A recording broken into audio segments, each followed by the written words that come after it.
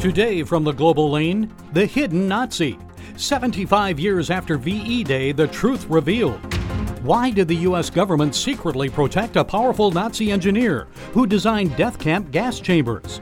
Hans Kammler is the general who delivered the rocket team to the United States and changed the course of history. No dining out for Mother's Day. Some ways to show appreciation for Mom despite the viral shutdown. And two veteran heroes. One prays for revival, the other busts a move. And it's all right here on the global lane. Up front, VE Day. 75 years have now passed since the surrender of Nazi Germany and the end of the Second World War in Europe. Adolf Hitler murdered 6 million Jews, and the war, just in Europe alone, claimed 20 million lives. That was double the number of European deaths from World War I. Here with us to provide some insights is Mr. Dean Reuter. He's a fellow at the National Security Institute at George Mason University's Antonin Scalia Law School. Also, General Counsel of the Federalist Society for Law and Public Policy and co-author of the book Hidden Nazi, The Untold Story of America's Deal with the Devil. Dean, thank you for being with us. We'll talk about your book in a few minutes, but 75 years have now passed since VE Day. So what lasting lessons have we learned from that devastating conflict? Well, for me, the biggest lesson is that the Americans, along with the Western allies, can accomplish anything, which seems like a poignant and relevant message in today's era where we're battling yet another worldwide enemy, the coronavirus. This one not man-made, we think at this point, but there are lots of similarities and contrasts. But I would say the big lesson is that, good triumphs over evil. And, not many World War II veterans are still with us now. So why is it important for us to honor them, those who fought, those who died? And what do you want young people to know about it? Well, I do think there's some truth in the notion that history repeats itself, especially if we don't learn from it. And it's appalling. We recently had the 75th anniversary of the liberation of Auschwitz. It's appalling how people 40 years or younger don't know what the Holocaust was, by and large, and they certainly don't know what Auschwitz is. And that's tragic for the loss itself, but also for the notion that bad could arise again, evil could arise again, and we need to be perfectly informed about what man is capable of doing to fellow man, not just on a one-on-one basis, but on an institutional, government-wide basis. And I know a lot of young people aren't even aware of who fought against whom in World War II. Germany, Japan, when was that? But anyway, your book about the hidden Nazi, General Hans Kammler, who was he? Why did the United States protect him after the war? That's a great question, why they protected him. He was the most powerful Nazi, as we say in the book, that you've never heard of. He was integral to the Holocaust, meaning the Holocaust could not have happened without him. He was an architect and an engineer. He helped identify Auschwitz as the main killing camp, identified other sites for camps, then built them out, designed the gas chambers, installed the gas chambers and the ovens, literally made the Holocaust possible. From there, though, he went on to rule all of Germany's secret weapons. And as we knew Germany was going to lose the war in the final year, we wanted those secret weapons. The Western allies did, the Americans did, including the vengeance weapons, the V-1 and V-2 rockets. And indeed, we got the rocket team that made the supersonic V-2 rocket, helped put us on the moon, helped us win the Cold War with the ICBM. But everybody assumes we just sort of stumbled upon the rocket team through good fortune, found them in Germany. But as we prove in the Hidden Nazi, Hans Kammler is the general who delivered the rocket team to the United States and changed the course of history. And of course, many people are horrified by that, to think that the United States protected such an evil man. So is there a dilemma here? Do we always have to make these choices between the lesser of two evils, maybe? Well, Gary, there's certainly a dilemma. We talk about it at length in the book. The conclusion I can only come to is that it's hard for me to second guess the decisions made on the ground as the war was winding down. Everybody knew what the Nazis had been up to, maybe not the extent of it, but they knew they were evil incarnate. Yet everyone knew that the Soviet Union was going to be the next threat, a godless existential threat to the United States. Their way of life was incompatible with that of the United States. So we began to recruit Nazis as intelligence assets, but also as technicians and experts, not just to get them for ourselves, but to keep them out of the hands of the Soviets. So there's absolutely a moral question there. The answers don't come easy, but we pose a lot of those questions in the book, The Hidden Nazi. And of course, following victory in Europe, we saw the rise of the Cold War, as you mentioned, and finally in 1989, the fall of the Berlin Wall and the Soviet Union, eventually the fall of communism in Eastern Europe. So right now, like the United States, we know that Europe is battling this unseen enemy, COVID-19, that you mentioned. But how likely are we to see another great war in Europe? What do you think will happen in the years ahead? Boy, I hope not. The leap from World War I to World War II in terms of munitions and killing capacity was enormous, and the technology, the killing capacity from World War II to the present is a greater leap still. So our ability to inflict harm and devastation on one another, not just on soldiers, but also on civilian populations, it has just been dramatically increased. And so that means the stakes are enormously high. So I don't think it's likely. But having said that, World War I was thought to be the last great war of world history. And a mere 20 years later, they're all at it again. And we still have many enemies out there, don't we? We do. There are a lot of governments that, America, God bless America, it's a freedom-loving, liberty-loving country.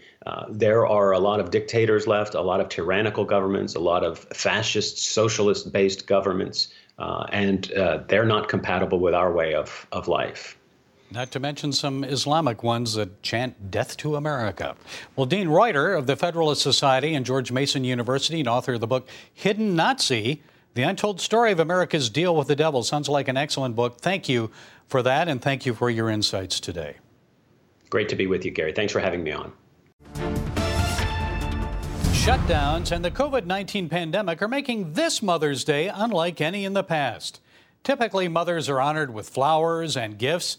Many are treated to dinner at a local restaurant, but not so this year. And moms probably need that break because of all the extra pressures and the challenges of working and caring for their children at home. Well, here with some thoughts on this is Yael Eckstein. You may know her as president of Israel's largest philanthropy group, the International Fellowship of Christians and Jews. She's also the author of the book, Generation to Generation. Yael, you're a mother of four children, I guess, under the age of 13.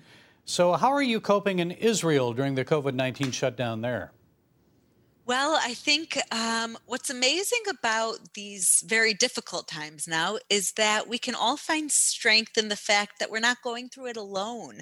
I think of how every single parent basically across the world is in the same position now.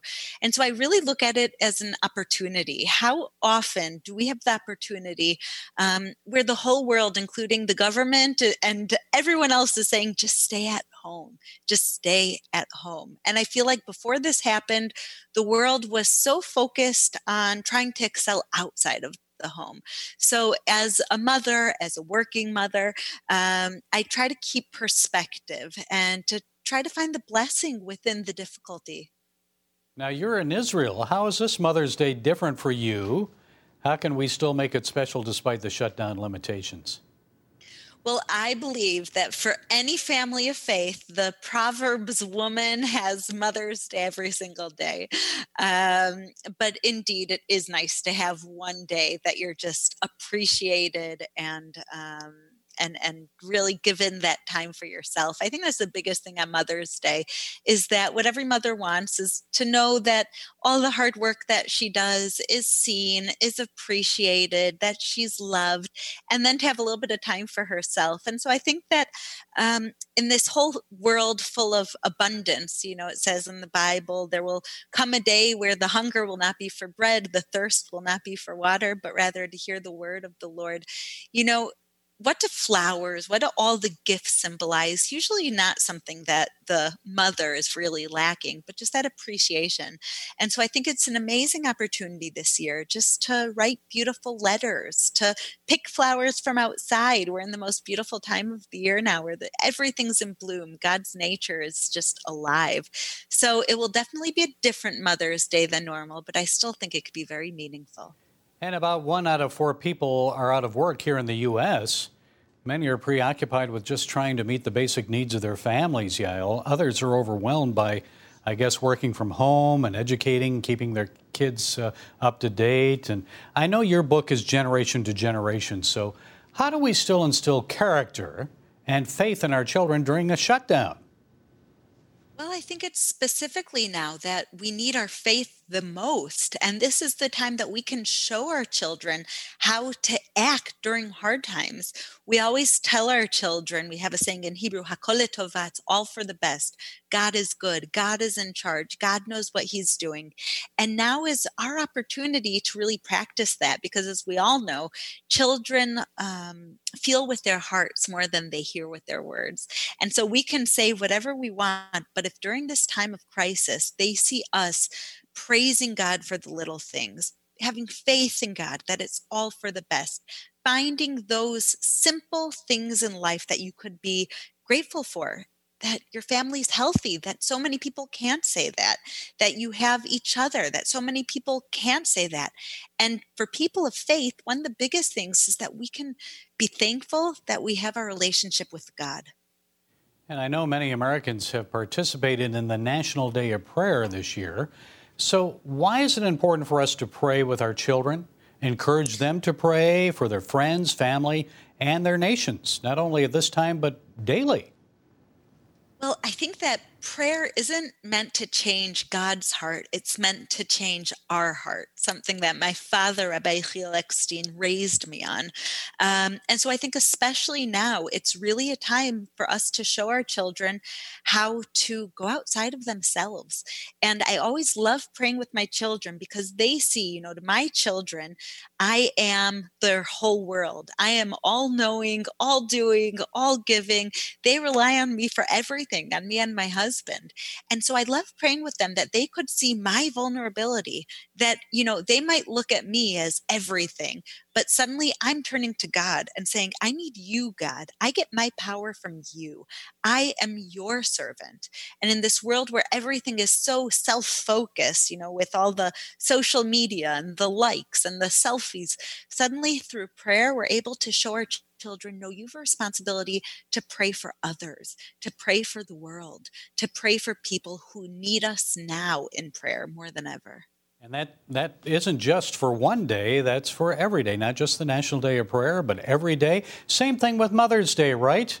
Let's show appreciation for Mom every day, not just on Mother's Day. Amen. Amen to that. Okay, from Israel, Yael Eckstein, president of the International Fellowship of Christians and Jews. We thank you for being with us today. Thank you. Shalom, my friend. Shalom. On April 30th, the world commemorated the 75th anniversary of the Allied liberation of the Nazi concentration camp at Dachau, Germany. It came just 3 months after similar ceremonies were held commemorating the 75th anniversary of the liberation of Auschwitz. Perhaps as many as 1.5 million Jews were killed at those two camps. A total of 6 million Jews perished during the Holocaust. Over the years, at each ceremony, the cry is never again. But the persecution of the world's Jews isn't going away. As a matter of fact, it's getting worse, even during the COVID-19 pandemic. Here's just one recent example. This anti-Semitic vandalism occurred on the first night of Passover at the Eitz Chaim Synagogue in Alabama. In New York City alone, anti-Semitic hate crimes have jumped more than 20% in the past year. So why is this happening, and what can be done about it? Joining us from Helsinki, Finland, is Dr. Susanna Kokkonen. She is author of the new book, Journey to the Holocaust, Anti-Semitism, the Bible, and History. Susanna, it's good to see you again. So now we're seeing an increase in anti-Semitism during this COVID-19 pandemic, not only here in the U.S., but also in Europe. What's happening there? Well, basically, I would say about this pandemic that the rumors about Israeli Jewish involvement started actually in Iran. Ali Khamenei, the supreme leader, he made comments about Israeli Zionists and perhaps the US government being guilty in spreading the virus to all these other places. And then that was picked up by the media in Iran, as well as some other leaders. And it spread in social media very quickly. And if you look at the social media, Facebook and other forums, you will see that many times the virus is actually shown having Jewish faces. And there are people who are actually calling for celebrations if they know that the person in Israel has died of the virus. And the worst part of it is that there are Israeli researchers who are doing research to develop a vaccine as quickly as possible. And that also is seen as an effort to make money of this crisis. So basically, the internet somehow has been hijacked by conspiracy theories, but many of them are targeting either the state of Israel or Jewish communities. And then, of course, we have had many incidents of vandalism, and one was in Huntsville, Alabama, where I have visited many times, one of the most pro-Israel places I have learned to know in the United States. But during a crisis, usually scapegoating, the need to look for scapegoats and explanations increases. And that's probably part of the explanation at this time. And even here in Scandinavia, even specifically here in Finland, where we have a very small Jewish community, we have actually seen vandalism in the recent months targeting Jewish synagogues and graveyards and the Israeli embassy here in Helsinki, which we didn't really think we would ever see in this country. Right here in the USA, in New York City, Mayor Bill de Blasio came under fire for singling out the city's 1 million Jews for warnings when only one Orthodox family holding a funeral violated stay-at-home rules. So why should that response by de Blasio be of concern to us? Well, I think singling out the Jews when anti-Semitism has always connected viruses and the Jewish communities, that's very dangerous. Because when you talk about racism or hatred, it's not the same thing. Anti-Semitism specifically targets Jews, and there are very specific images that are associated with that. And that's why these kind of comments are very worrying, especially when they come from a leader who should be representing all of the communities in his area. And it came just after an attack in New York on a rabbi, his home, on Hanukkah, I believe it was. So your book is about anti-Semitism and biblical history. So tell us about that. What's the connection there? Well, so basically, when we try to understand what's happening today, we can't really do that without understanding the past. And the past even includes the Bible, because this hatred of Jews is actually rebellion against God's choice. God made a choice. He chose the Jewish people to bring us the Bible, the prophets, and the Messiah. And people are rebelling against that. So my book actually starts from the Garden of Eden, and it comes all the way to our time, including the problems we have today with Iran threatening Israel with genocide, as well as Holocaust denial. So it's like a journey. Okay, the book is Journey to the Holocaust, Anti-Semitism, the Bible, and History. Sounds fascinating. I look forward to reading it. From Helsinki, Finland, Dr. Susanna Kokkonen, thanks for setting us straight today. Thank you so much.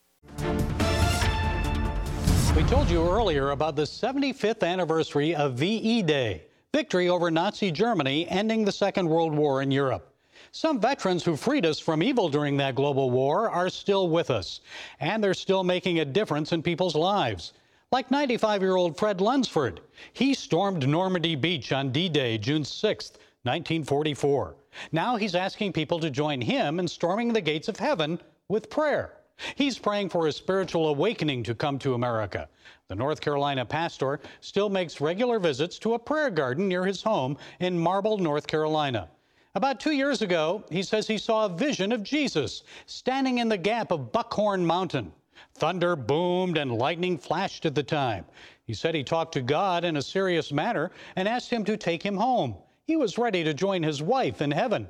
He said that's when God spoke to him clearly, saying it wasn't his time.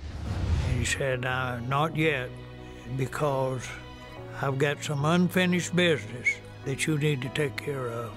What is that unfinished business?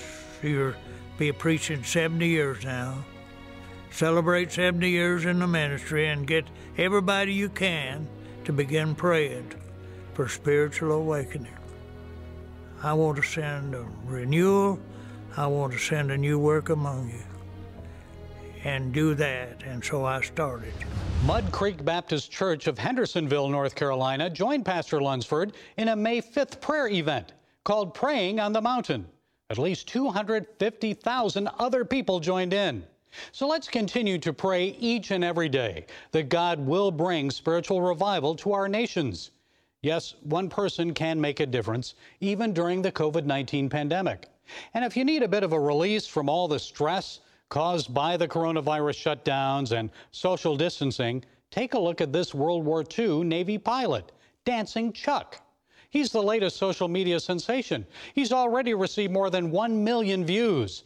Under quarantine at his Wisconsin home, 97-year-old Chuck Fronsky can still bust a move. We rock it, so don't stop it. It's under the lights when everything goes. Chuck recently celebrated his 75th wedding anniversary. Stars and Stripes posted these comparison photos of Fronsky and his wife Beverly from 1945 and today. Congratulations, Chuck and Beverly. And thank you, Chuck, for entertaining us in your twilight years. And our deep appreciation and gratitude to you and Pastor Lunsford for risking your lives 75 years ago to keep our country free. And personally, Chuck, nothing against dancing to Justin Timberlake, but I prefer your boxing-like dance moves to Let It Snow and Chuck Berry's Run, Rudolph, Run. Run, Rudolph! Santa's gotta make it to town. Well, that's it today from the Global Lane. Be sure to follow us on Facebook, iTunes, SoundCloud, YouTube, and Twitter. And until next time, be blessed.